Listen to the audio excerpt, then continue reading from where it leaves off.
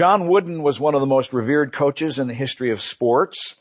As a head basketball coach at UCLA, he won 10 NCAA national basketball championships in a 12-year period, 7 of them in a row, an unprecedented and unrepeated feat. Within this period, his team won a record 88 consecutive games. He was named National Coach of the Year 6 times. Wooden was named a member of the Basketball Hall of Fame as a player, inducted in 61, and then as a coach in 73, the first person ever enshrined in both categories. He was a devout Christian who read the Bible every day. He attended church regularly, passed away on the 4th of June in 2010, just 4 months shy of his 100th birthday. Now, Wooden was renowned for short, simple, inspirational messages that were directed to his players at how to be a success in life, as well as on the court.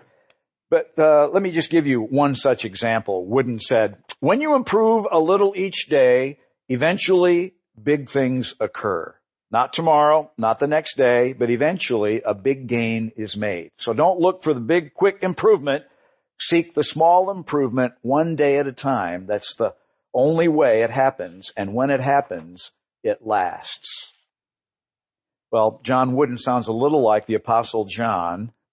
In his New Testament book called 1 John, we've been studying together this short letter in a series of sermons that I've titled Finding Real Life in God's Great Story. Now today, in today's message, we're looking at chapter 3, and we're going to be challenged and encouraged by the Apostle John to continue to make a little improvement every day, to both believe and behave in ways that actually demonstrate we're God's children who walk in the light.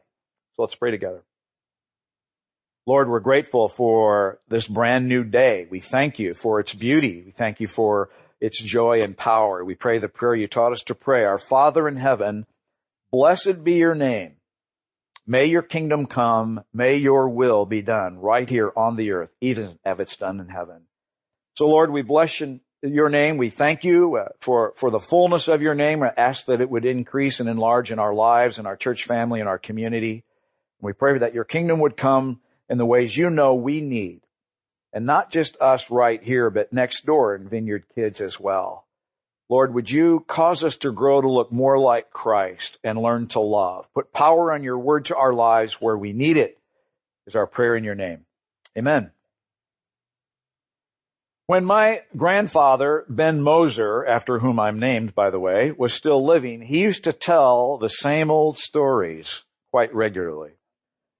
And and he especially liked talking about the first job that he got during the Great Depression, when he earned 50 cents an hour. In fact, he carried in his wallet the stub from his first paycheck in 1929. It was only as I grew older that I understood these stories represented the events that shaped who he was, who he grew to be, and the things that he valued. Now, in a similar way, when we read the Apostle John's letters, we'll note that he keeps saying the same things over and over again. And we might be tempted to think or to say, as if we were talking to our repetitive grandparent, like, John, can we just get on with it? But then the Holy Spirit nudges us to remember. Bless you. The Holy Spirit nudges us to remember that John, an old man, perhaps a grandfather or great-grandfather, in the closing chapters of a very long life of having served Jesus faithfully as a leader in the local church, a life filled with both loving and serving God, that he was telling us what he really valued, the things that were really important, the things that had formed and shaped his life. And so we then pause and we reflect and we linger on what he wrote in 1 John. And our hope is that the Holy Spirit will actually speak to us and will encourage us or reprove us or challenge us or provoke us and ultimately cause us to grow to be more like Jesus, that we might experience the meal and not just settle for the menu and that we'll get to feast on the real life of Jesus, and that we'll make small improvements every week. Now, if you have your Bible or your Bible app, let's open to the 3rd chapter of 1 John. That's towards the end of the New Testament, series of 3 letters, 1st, 2nd, and 3rd John, that he wrote in the twilight of his life. These letters represent the last 3 books written in the New Testament. So Christianity's been around now for about 60 years, and it's with hindsight of wisdom and perspective that John writes the things that are most important to him, the things that he most deeply values. We'll begin reading 1 John 3, verses 1 to 3. See how very much our Father loves us, for he calls us his children, and that is what we are. But the people who belong to this world don't recognize that we're God's children because they don't know him. Dear friends, we're already God's children, but he has not yet shown us what we'll be like when Christ appears. But we do know that we'll be like him, or we'll see him as he really is. And all who have this eager expectation will keep themselves pure, just as he is pure. Now, our 30-year-old daughter, Jenna, lives in Denver and has taken to hiking and climbing what is known as a 14er. This means a mountain that's at least 14,000 feet in elevation, of which there are 55 in Colorado. If the book of 1 John were a 14er, then the text we've just read in the 3rd chapter, verses 1 to 3, would be considered by some scholars to be the summit. It would be the peak. And the view from here is absolutely beautiful. It is stunning, and it's breathtaking. Now, John begins with an exclamation. We read, see. Perhaps more literally, we would say today, behold. We might say, would you take a look at that? It's the kind of expression that you make when you see something beautiful and powerful. It makes you kind of speechless, like what you might imagine it would be standing on the top of a 14er. Wow, look at that. Isn't that beautiful? What are we looking at? Did you see it in the text? How very much our Father loves us. Now, the words how very much in the New Living Translation that we use for general understandability actually probably do kind of a clumsy job in English at connecting the real force of what John is saying. The words that we end up reading, how very much or how great, actually, did I just do something weird? It's for the sake of emphasis. Not really, just kidding. The words how very much or how great would probably originally translate of what country. And it's as if John were saying, God the Father's love is so unearthly, it's so foreign to this world that I'm wondering what country it comes from.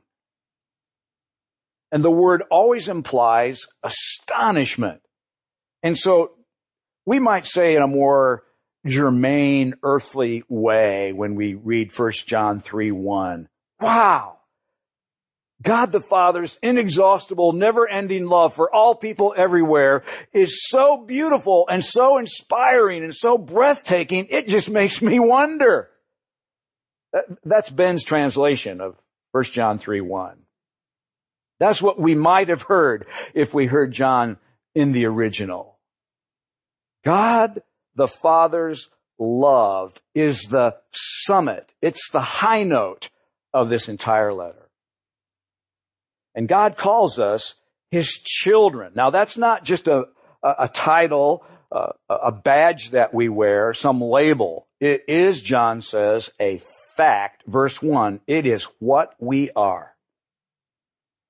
I often fear that Christians are identified with some designation that has long lost its force. We call ourselves or refer to each other as believers or Protestants or Catholics or disciples or charismatics or evangelicals or a member of the church or a vineyardite or whatever. But John declares that we are children of God. We are God's sons and daughters.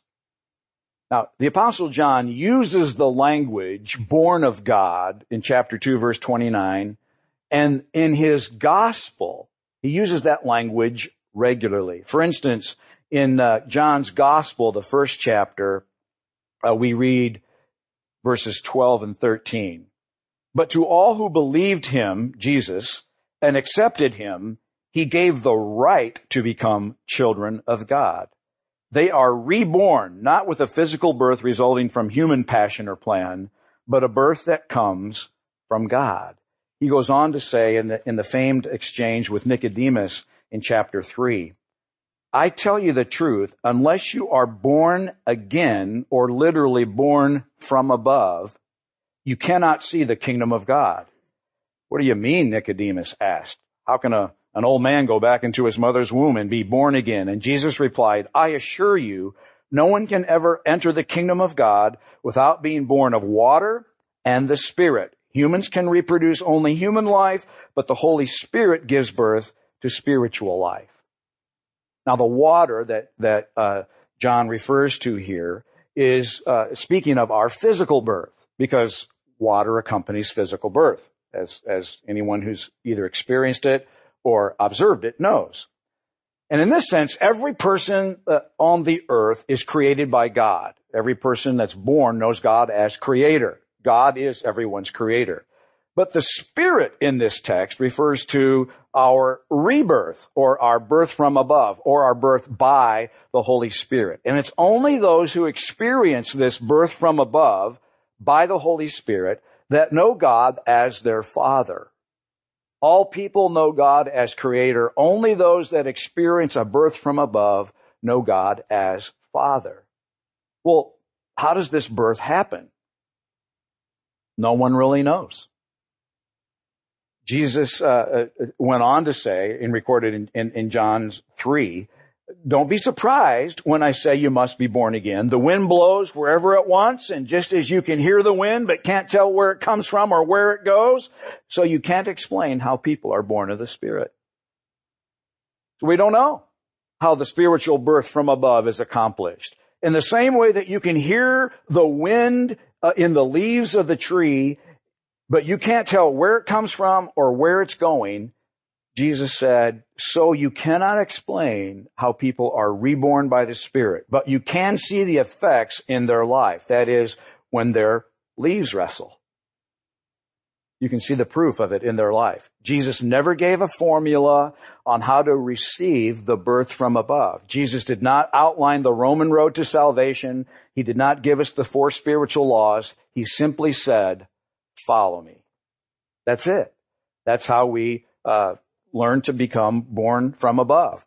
And then when we follow him, he said, the Holy Spirit changes us.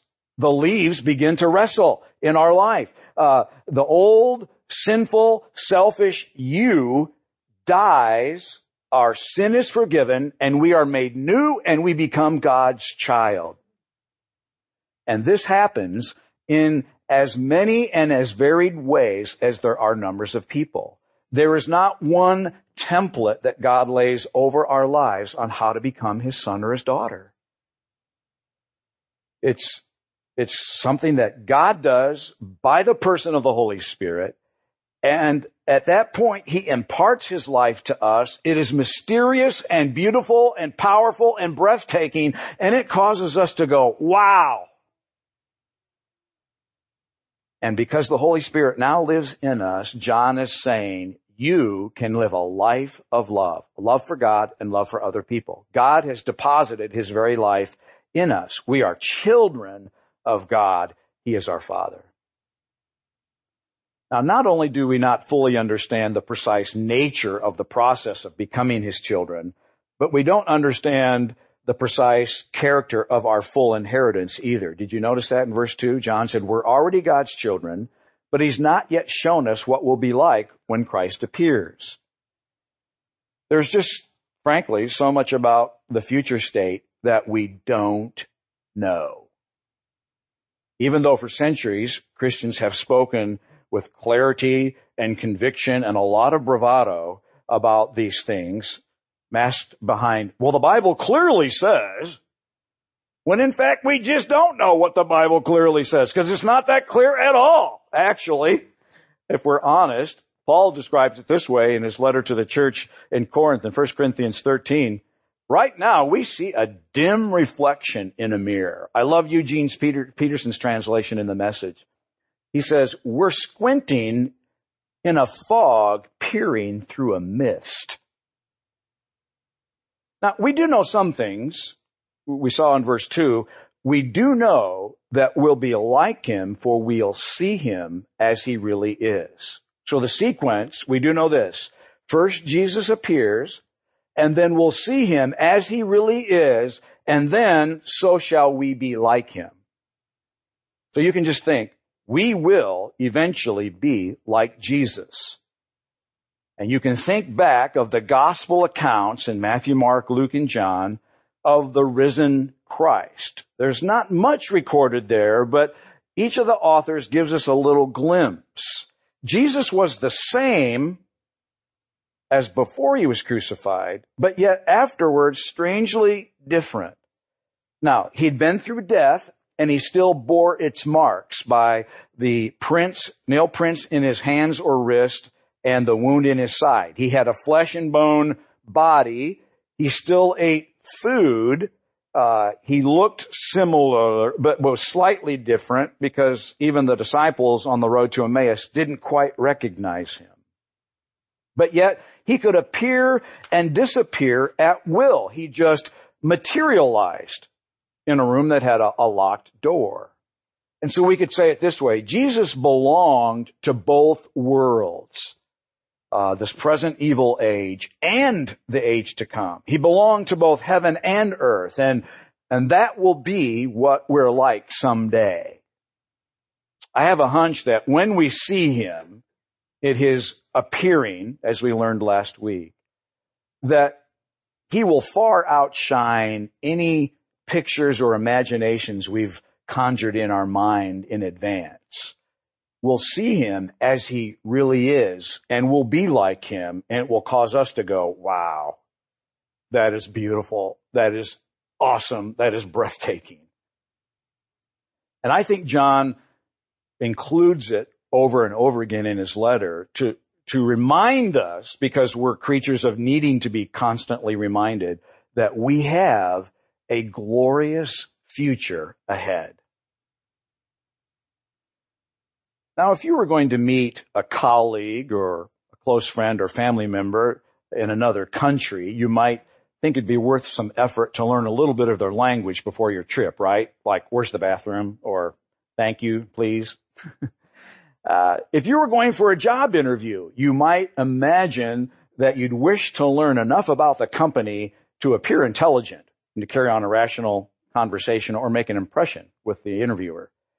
If you're going to meet Jesus, John suggests you might want to clean things up a little bit. Verse 3, all who have this eager expectation will keep themselves pure, just as he's pure. And so this exhortation is consistent with John's reoccurring appeal to walk in the light, to both believe and behave in a way that actually reflects our new identity as God's children. Now, the Apostle Paul echoes this same theme in his letters. One such illustration in Ephesians 4 is this. Paul says, throw off your old sinful nature and the former way of life, which is corrupted by lust and deception. Instead, let the Spirit renew your thoughts and attitudes. Put on your new nature, created to be like God, truly righteous and holy. And so when we become children of God and he imparts his life to us through the birth from above in that mysterious process. As a result, God desires that we actually grow up to look like Jesus. That's where we're all headed. I like John Stott, a renowned biblical scholar and theologian, says in his wonderful commentary, The Letters of John, which makes for great bedtime reading. He says, the children exhibit the parents' character because they share the parents' nature. And all of you who are growing a little older know exactly what he means. You look in the mirror and you think, oh my God, I'm becoming like my mother and my father. Like it or not, that's where we're headed. But we call this in Christian circles growing in Christ likeness. We begin to look more like our Father. Christians sometimes call this process sanctification. It's a progressive work of looking more and more like Jesus. It's like what John Wooden said. You continually to improve a little bit each day, and eventually things occur. Not tomorrow, not the next day, he said, but eventually a big gain is made. And don't look for big, quick improvement, Wooden said. Seek the small improvement every day, and then when it happens, it will last. And that's precisely what the Apostle John is saying. Because you believe that Jesus is going to appear, make small steps every day to become more like him. Believe and behave. Keep yourself pure. Walk in the light. Reflect who God has made you to be. He lives inside you. Now, John is saying that our growth towards Christ likeness will reach the zenith, the summit of the 14er. We will reach the zenith. When? But not until Jesus literally returns. And so we shouldn't be frustrated that we're not quite there yet. That's the way it's going to be. We're headed to total Christ likeness someday. And when he comes back, it'll be complete. Now, in verses 4 to 10, John reiterates then what it means to live as God's child today. Let's continue reading. Everyone who sins is breaking God's law. For all sin is contrary to the law of God. And you know that Jesus came to take away our sins, and there is no sin in him. Anyone who continues to live in him will not sin. And anyone who keeps on sinning does not know him or understand who he is. Dear children, don't let anyone deceive you about this. When people do what's right, it shows that they're righteous, even as Christ is righteous. But when people keep on sinning, it shows they belong to the devil, who's been sinning since the beginning. But the Son of God came to destroy the works of the devil. Those who've been born into God's family do not make a practice of sinning because God's life is in them. So they can't keep on sinning because they're children of God. So now we can tell who are children of God and who are children of the devil. Anyone who does not live righteously and does not love other believers does not belong to God. So this paragraph shows that following Jesus or walking in the light means that we have a transformed character. This text has proven nothing but troubling for many believers. John Stott, in his commentary, offers 7 different ways that scholars have historically interpreted these few sentences. I'm not going to suggest the definitive way either. I am just going to say it's helpful to remember that John's audience was influenced by the false teaching of Gnosticism. Let me remind you, the Gnostics thought of the flesh or the body as a mere envelope that covered the human spirit, which they believed could not be contaminated by sin, the deeds of the flesh. So consequently, the Gnostics did not think it really mattered how you lived. And this wrong belief led to unrighteous, unlawful living. So the Gnostics' wrong belief led to wrong, sinful behavior. And John has been advocating for right beliefs, right behavior. The Gnostics said, you could be righteous without doing righteousness. In other words, they said you could behave any way you wanted because of what we believe. So in these verses that have been quite troubling to many Christians, like, do I sin? Do I not sin? If I sin, does it mean I'm not a Christian? Because John says if you're a real Christian, you don't sin, but yet I thought I was a Christian. I thought I was born from above, and yet I struggle with sin. So what am I? I'm confused. In these verses, John is not denying the possibility of sin in the Christian life. I think he is arguing for its incongruity in the Christian life. That is to say, it just doesn't belong. Some have taken what John says in verses 6 and 9 in the paragraph we just read as teaching that a true Christian is constitutionally incapable of sinning, that a real Christian never sins. But John had already just got through saying in his earlier chapter that real Christians do indeed still sin. And when we do, thankfully, there's a remedy. 1 John 2, he says, I'm writing this to you so that you'll not sin. But if anyone does sin, we have an advocate who pleads our case before God the Father. He is Jesus Christ, the righteous. So I think what John is talking about is our whole habit of life. You notice that he talks about those who keep on sinning, or as the text read, those who make a practice of sin as the regular mode in which we live. So, children of God may indeed sin or break God's laws in terms of what we think or what we say or what we do or what we desire. But John contrasts that single or even repeated acts of sin with someone who just lives in a habitual state of sinning. And John is urging us to avoid all sin at all costs because the power of sin has been broken in our lives and we are no longer its slave. We've been made new. So it's as if sin is below you, is what he's saying. The new birth, the birth from above, involves a new nature. You're not the same person you used to be. Verse 9, he says the seed of God has actually been implanted in you if you are God's child. And the Holy Spirit, the seed of God, is the very life-giving power of God. It's what's going to raise you from the dead someday.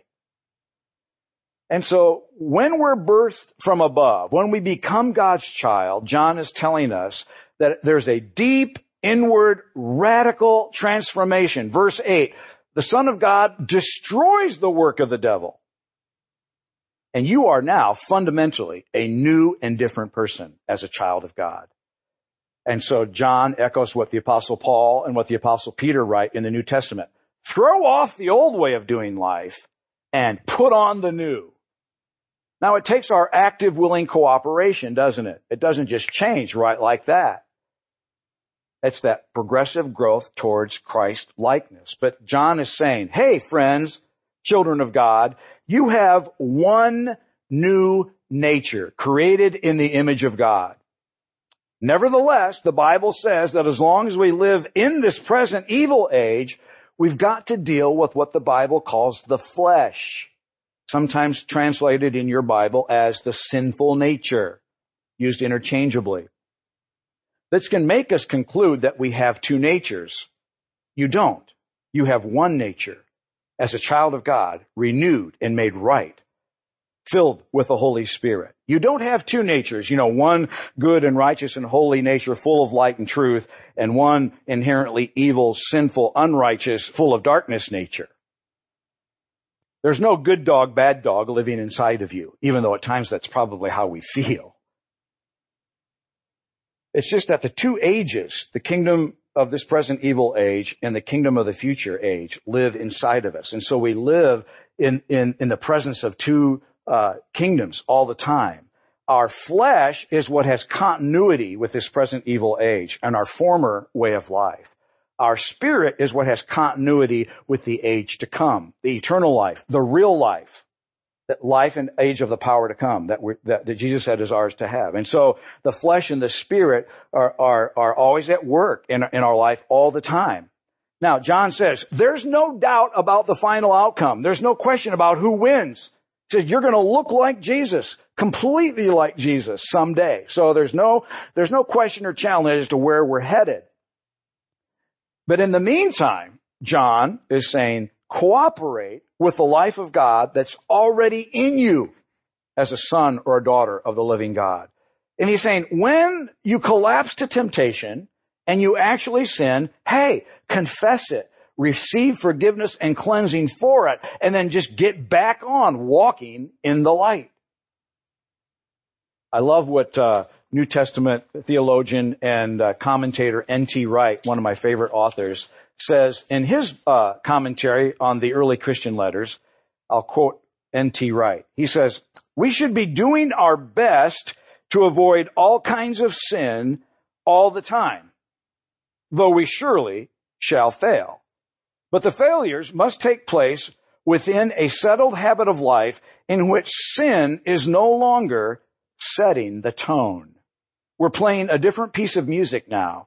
And even if our fingers slip sometimes and play the wrong notes that don't belong to the music that we used to play, that doesn't mean we're going back to play the same old music for real anymore. That's good, isn't it? You see, an eagle may dip its wings in the mud, but it is still an eagle.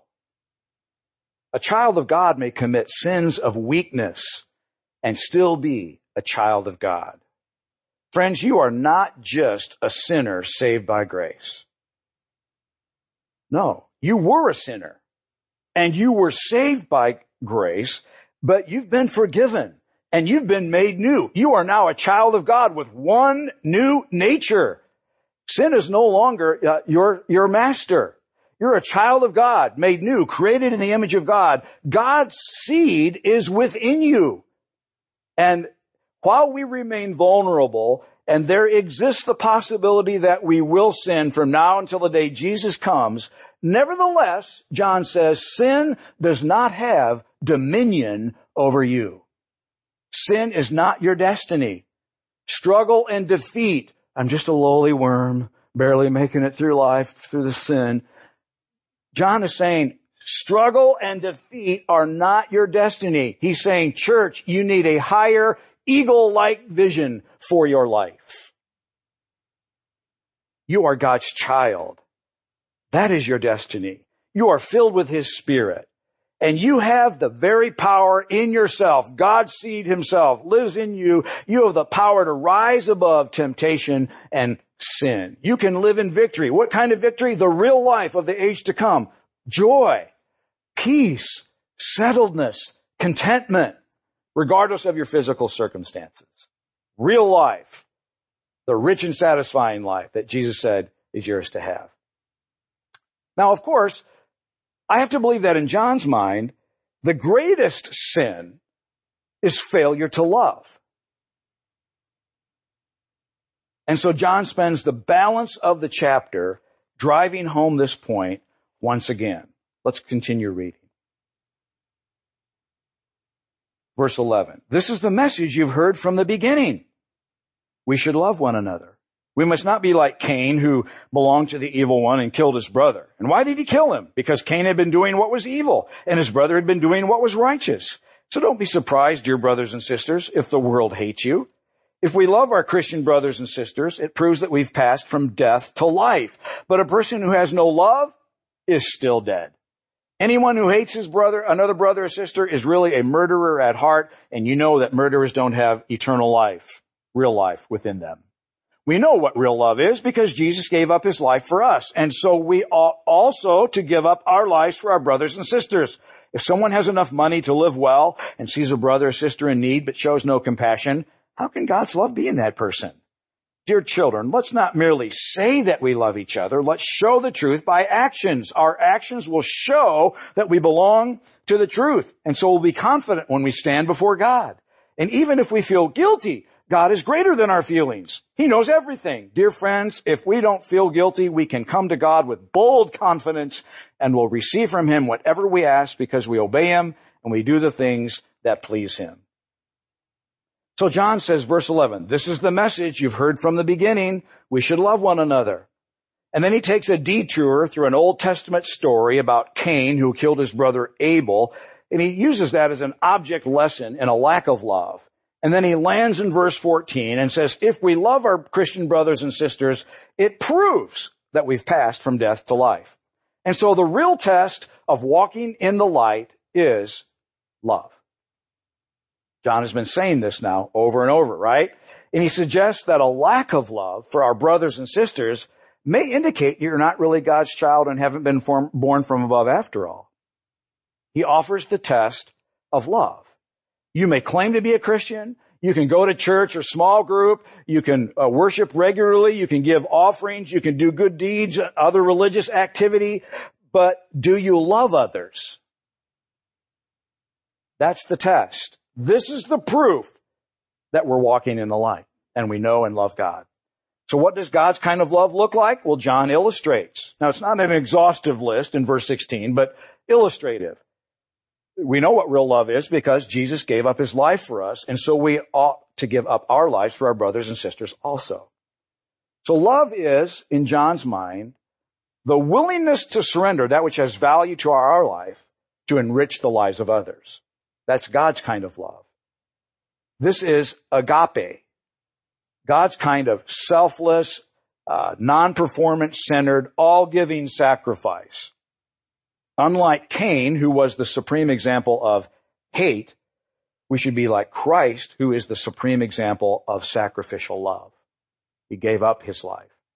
And then, as if we're just a little dull of hearing or hard-hearted still, John details what this Christ-like, selfless, all-giving, sacrificial love looks like in verse 17. If someone has enough money to live well and sees a brother or sister in need but shows no compassion, how can God's love be in that person? So real love meets the practical needs of its brothers and sisters. If we have sufficient resources upon which to live and with which to make prudent provision for the future, then the balance of what we have is to be available to God who owns it all anyway and to be used at his direction, at his discretion. Now, truly, that is a different way of living, but it is the way of love. And so we have to ask ourselves, do I live with open-handed generosity like that as proof that I'm walking in the light? Now, of course, for John, our actions always speak louder than our words. Did you notice that? It's never enough to say that we have faith or love or that I'm a Christian for that matter. We're to show. We're to both believe and behave. Verse 18, dear children, let's not merely say that we love each other. Let's show the truth by our actions. Now, the verses 19 to 22 are considered by scholars to be grammatically confusing, and they've had considerably difficulty interpreting them, and so I'm not going to try to either. Frankly, I could offer you some, reasonably intelligent and cogent thoughts about what walking in the light and our heart condemning us and all that kind of stuff means. But honestly, my opinion probably doesn't even hold water compared to like the opinions of those who have gone before me. And I would just say this. Bottom line, your conscience, the image of God, the light of God in you, always says, do right. But a lot of us don't know what do right means because we haven't been properly trained. And so there are times when we think we're doing right and our heart's condemning us or judging us because ultimately only God is right and living a life of love is always right.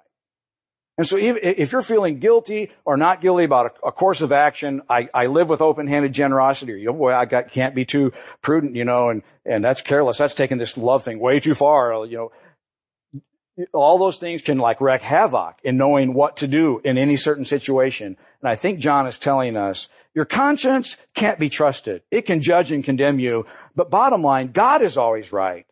And living a life of sacrificial love is always the right thing. Well, he comes full circle again in verse 23 and 24. And this is his commandment. We must believe in the name of his Son, Jesus Christ, and love one another just as he commanded us. Those who obey God's commandments remain in fellowship with Him and He with them. And we know that He lives in us because His Spirit that He gave us lives in us. It's like John keeps coming back and landing the plane at the same spot. Believe in Jesus and love others. Believe and behave. Singing the same chorus to this repetitive worship song again and again. Believe and behave, because the behavior that God is looking for in us as His children is to learn to love. Well, friends, after 4 weeks, I hope we're not getting tired of singing the same old song over and over again. Rather, that with our heads, with our hearts, with our hands, we would join in the chorus and we would rejoice that we are God's children, that we are empowered by the Holy Spirit to live above sin and live a life of love for others, and so that we could stand before Him when He appears with confidence on the day of His appearing. Lord, I pray that You would empower each of us to be those men and women and children who won't shrink back from the day You're made visible, because we're walking in the light. We're living lives of love as You enable us by the Holy Spirit. And Lord, we know that that's a challenge. It's easy to talk about it. It's not so easy to live. And so I pray that You'd empower each of us to learn to love. Lord, learn to love our families, those that are close by us, our neighbors, our classmates, our workmates, our extended family, those that are nice and kind and those that are mean and ugly. That we'd really be demonstrating that we're walking in the light because we're filled with Your Holy Spirit, living lives of love. Nothing more important than that. Nothing harder than that. Come, Holy Spirit. And now, Lord, as we give ourselves to You in the offering, giving to You money that we've worked hard to earn as proof that we love You, we give these gifts and we lift up our voices in song to say, please accept these tokens for what they are, evidence that we love You. In Your name.